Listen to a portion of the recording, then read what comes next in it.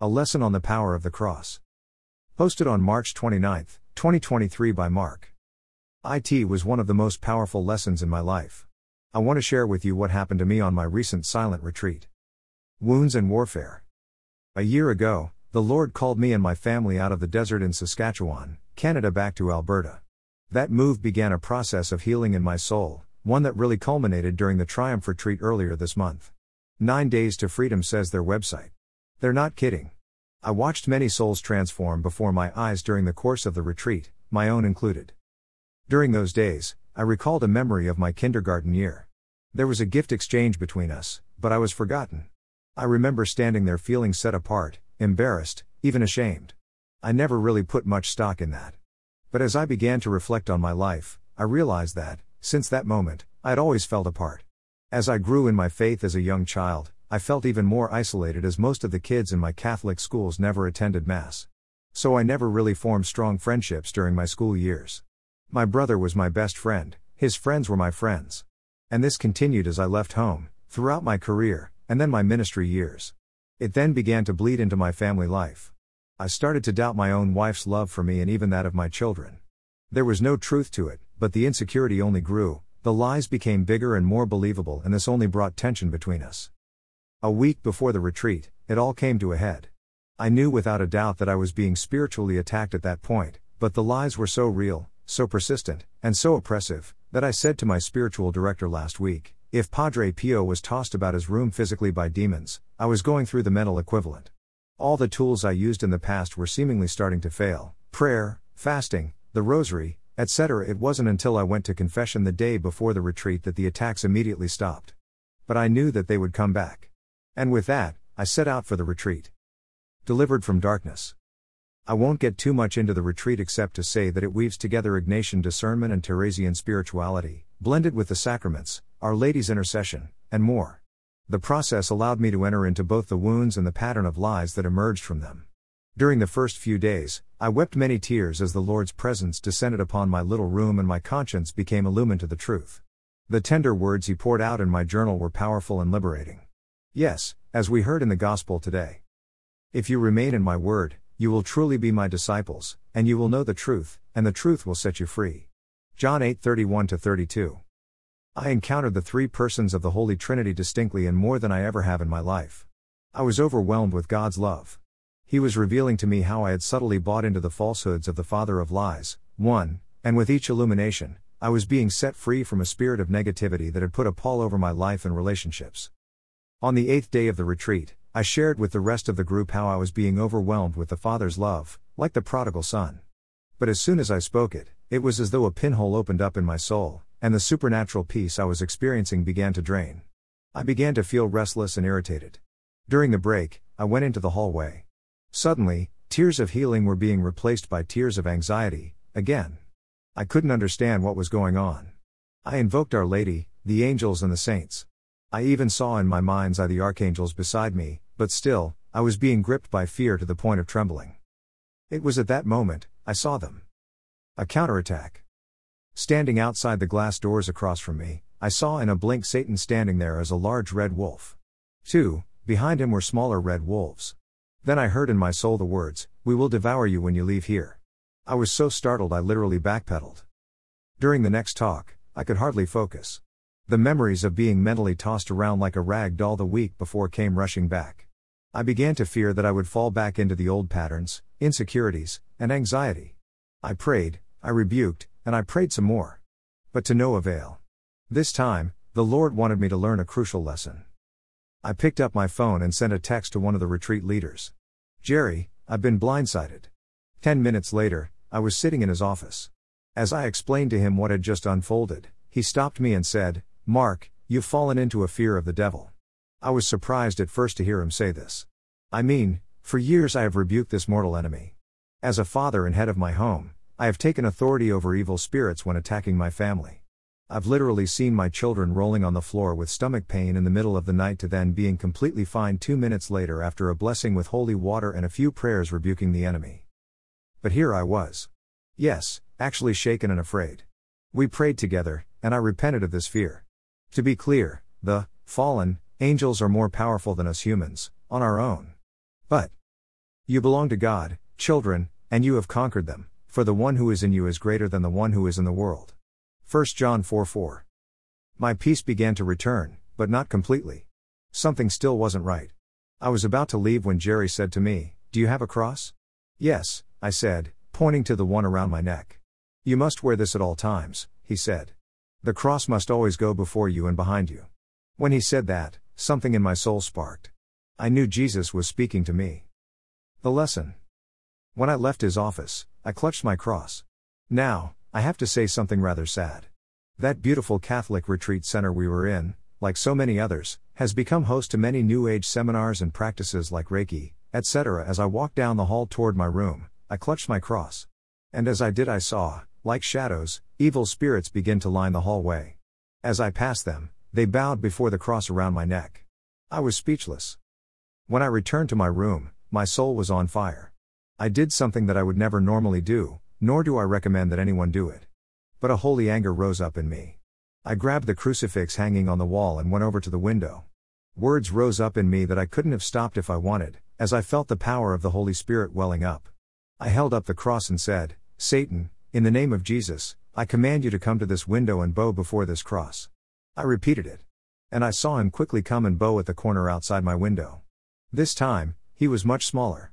Then I said, "Every knee shall bow and every tongue confess that Jesus is Lord. I command you to confess that he is Lord." And I heard in my heart him say, "He is Lord," almost pathetically. And with that, I rebuked him and he fled. I sat down and every trace of fear had utterly disappeared.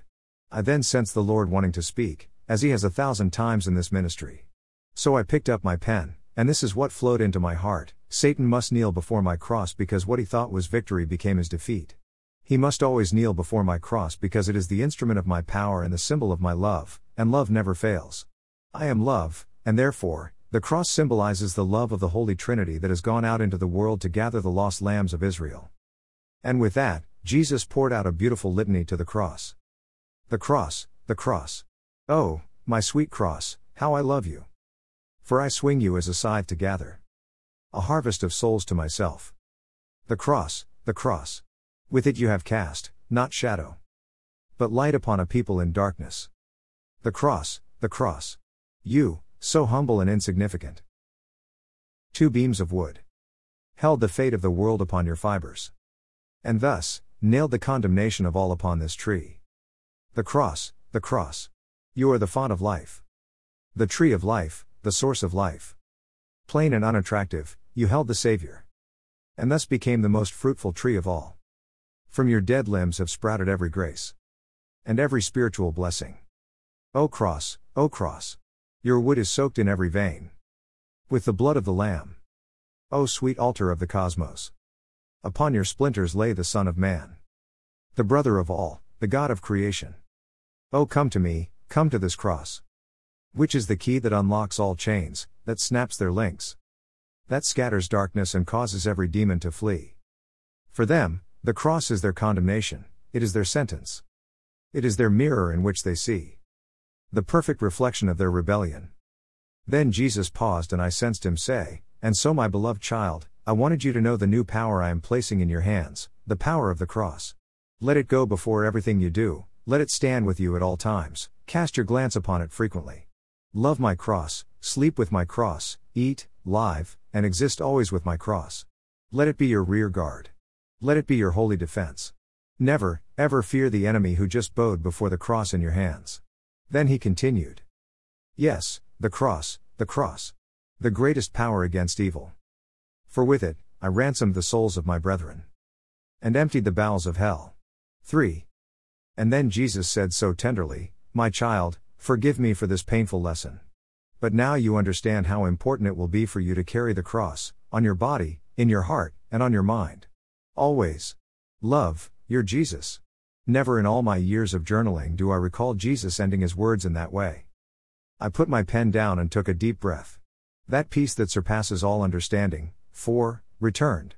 I stood up and went over to the window where moments before the enemy had bowed. I looked down into the fresh snow. There, beneath the sill, were paw prints that led straight to the window, and stopped. Closing thoughts. There is more to say, but that's for another time. I have returned home renewed, and the love between my wife and my children has multiplied. The clinginess and insecurity that I felt for years is now gone. The fear I had that I am not loved is vanished. I am free to love, and be loved, in the way He intended. The prayer and fasting and rosaries that seemed futile? They were actually preparing me for the grace-filled moment of Christ's healing love. God wastes nothing, and none of our tears, when brought to Him, fall to the ground. Wait for the Lord, take courage, be stout-hearted, wait for the Lord. Psalms 27:14. In my morning prayer this week, I came to a scriptural passage in Wisdom that beautifully states why the cross is so powerful. It was written about the Israelites who, in their negative spirit, were sent a chastisement of poisonous serpents. Many died. So they cried out to God that they were wrong to complain and be so lacking in faith. So the Lord instructed Moses to hoist a bronze serpent on his staff. Anyone who looked upon it would be healed of a snakebite. This, of course, prefigured the cross of Christ. 5. For when the dire venom of beasts came upon them and they were dying from the bite of crooked serpents, your anger endured not to the end. But as a warning, for a short time they were terrorized, though they had a sign of salvation, to remind them of the precept of your law. For the one who turned toward it was saved, not by what was seen, but by you, the Savior of all. By this also you convinced our foes that you are the one who delivers from all evil. Wisdom 16:5-8. There is almost nothing to add to that, except perhaps one more little lesson. A distant cousin of mine, a Lutheran, told me many years ago how they were praying over a woman in their church. The woman suddenly began to hiss and growl and manifest a demon. The group was so terrified, they didn't know what to do. Suddenly, the woman leapt out of her chair toward them. My cousin, remembering how Catholics make the sign of the cross, quickly raised her hand and traced the cross in the air. The woman suddenly flew backwards across the room. You see, it is the Savior of all who stands behind this cross. It is His power, not the wood or metal, that drives out the enemy. It is my strong sense that Jesus gave me this lesson, not only for myself, but for you who form Our Lady's little rabble. Greater than, but what will they be like, these servants, these slaves, these children of Mary? They will have the two-edged sword of the Word of God in their mouths and the blood-stained standard of the cross on their shoulders. They will carry the crucifix in their right hand and the rosary in their left, and the holy names of Jesus and Mary on their heart. St. Louis de Montfort, True Devotion to Mary, N. 56,59. Keep the cross with you always. Venerate it. Love it. And above all, live its message faithfully. No, we do not need to fear the enemy, for greater is He who is in us than he who is in the world. He brought you to life along with Him, having forgiven us all our transgressions, obliterating the bond against us, with its legal claims, which was opposed to us. He also removed it from our midst, nailing it to the cross, despoiling the principalities and the powers.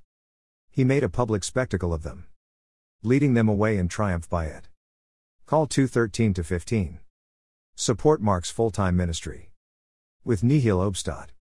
To journey with Mark in the Now Word, click on the banner below to subscribe. Your email will not be shared with anyone. Now on Telegram. Click. Follow Mark and the daily signs of the times on me. Follow Mark's writings here. Listen on the following.